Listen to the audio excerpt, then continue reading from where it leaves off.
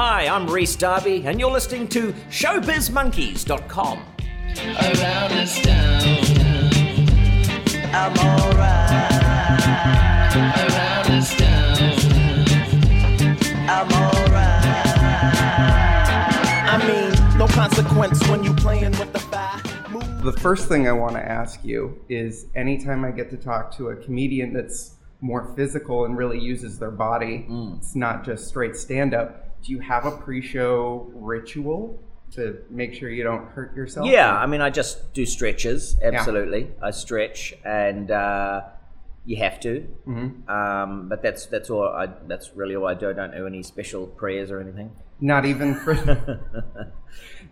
for all the sound effects and stuff? Oh, no, I don't even really do much of a vocal warm-up. But I do have to make sure that my voice is okay. So that happens all throughout the day and leading up to any shows, drinking special teas and taking lozenges and things like that to make sure the voice is good, because otherwise I can't hit those highs. Yeah. I've heard a lot about drinking flat Coke beforehand that like coats your throat so you don't hurt it before. Apparently it's an old opera trick that George Carlin used to do. Flat Coke. Oh, I'll remember that.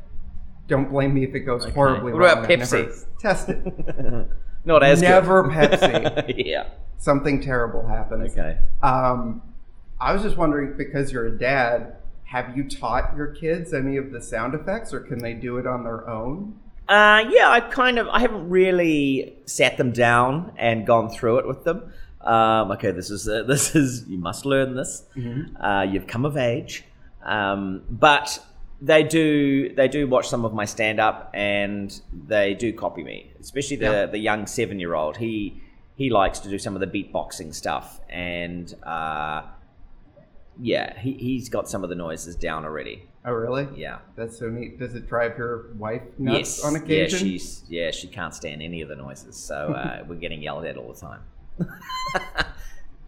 So, again, because you're not straight stand-up, last night what I saw, I would lean towards like a one-man show, Fringe kind of vibe, which is very neat. And you got a standing ovation, so congratulations on that. But now that you're living in the States, do you find you need to tailor your act or market yourself a different way? Because like Canada, we still have a Fringe history and see all the stuff coming over from the UK, but...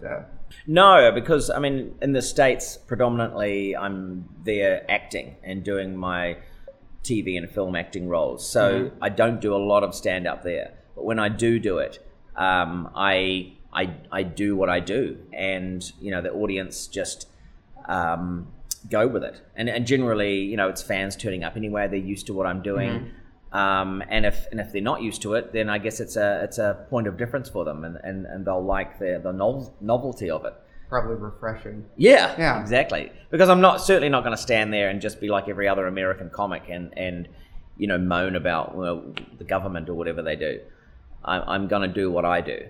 And as long as I, use words that they can understand, then that's it. Yeah. Stick to your guns. Yeah. Perfect. You're known for Flight of the Conchords, obviously. I just had a question as a fan. When you did the radio series, Murray's name wasn't Murray. Why did they switch it for TV? Because the BBC owned that production. So when they went to America, they didn't want to have any issues with character names and things like that, with BBC jumping in and going, hey, this is our show, you can't. Okay. Yeah, so just for those reasons, they changed the name of the character. Did you prefer a name? I love Murray now. So what they did was they took 2 All Blacks, New Zealand rugby players, and they put their names together. Hewitt, there was someone Hewitt, and there was someone Murray. I'm not a big rugby enthusiast. I don't know whose idea. It might have been. I can't remember. One of them did it, and they put those together, and it just came out. There's a very quintessential sounding New Zealand name, and the previous name, which I came up with, because it was my character. Brian, I think is a great name for a manager. There's been a lot of famous Brian managers, and I don't know where Nesbitt came from. I like the sound of it. So yeah, that is a good fan question. I also noticed when researching, there's a lot of fan photos of them dressed up and dressing up their kids as you for Halloween. Really? Have you seen? As Murray Hewitt? Yes, mean? as Murray Yeah, Hewitt. I've seen a few back in the day. I haven't seen kids dressed up as Hewitt. It's Really? pretty adorable. Oh, that's awesome. You haven't had like a narcissism moment of dressing your kids up as you for Halloween No. just to see? No, I haven't. No. That's good. That's healthy. Yeah, dress up like one of my Yeah. characters. Come on. You were in the Army, Mm-hmm. and unless my information is completely wrong, you did Morse code work. That's right. Would you say you took any of that over to comedy other than the sound effects?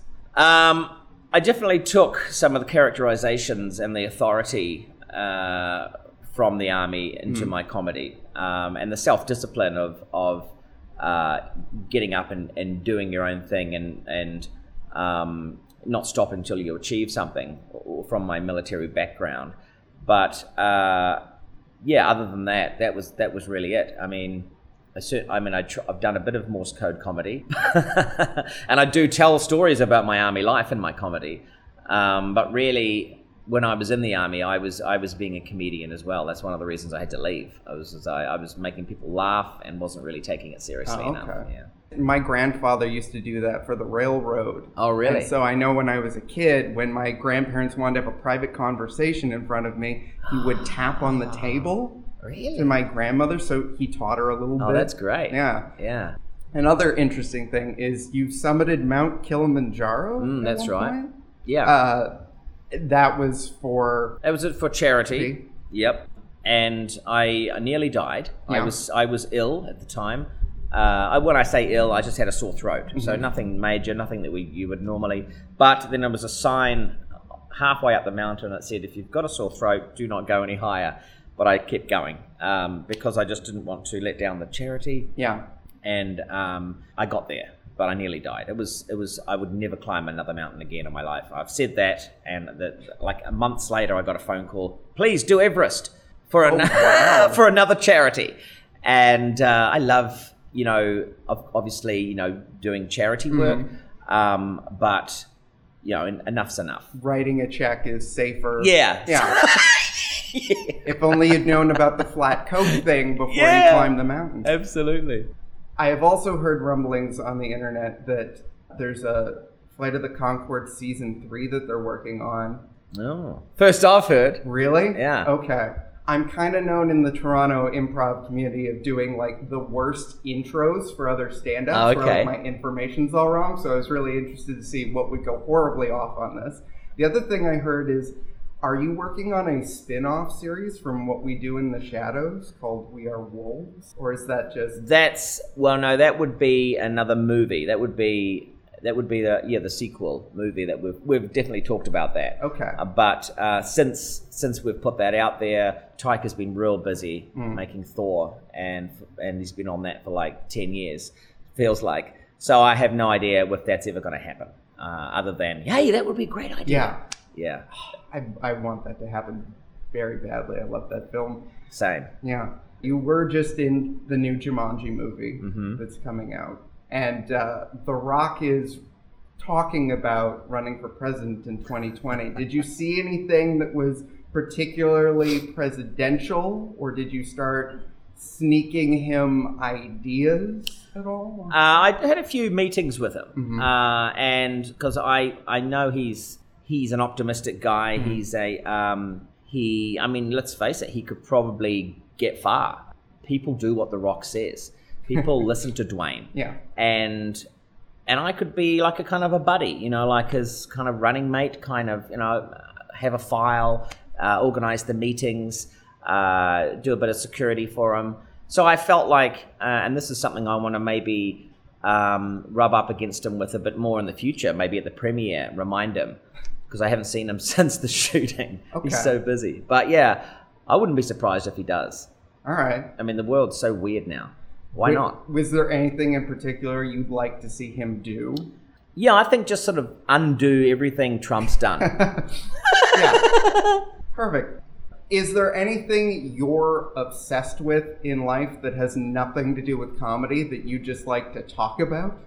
Well, cryptozoology would be my other thing. Okay. Which is the study of hidden animals. So I've been kind of doing that a lot on the side. I have a podcast called The Cryptid Factor, and we research news stories about creatures that may or may not exist, and eyewitness accounts of things, not just your standard Bigfoot or Loch Ness Monster, but anything weird, lizard men, creatures from another realm, Ropin, which are giant pterodactyl creatures, Mongolian death worms, things that people throughout cultures and history have seen.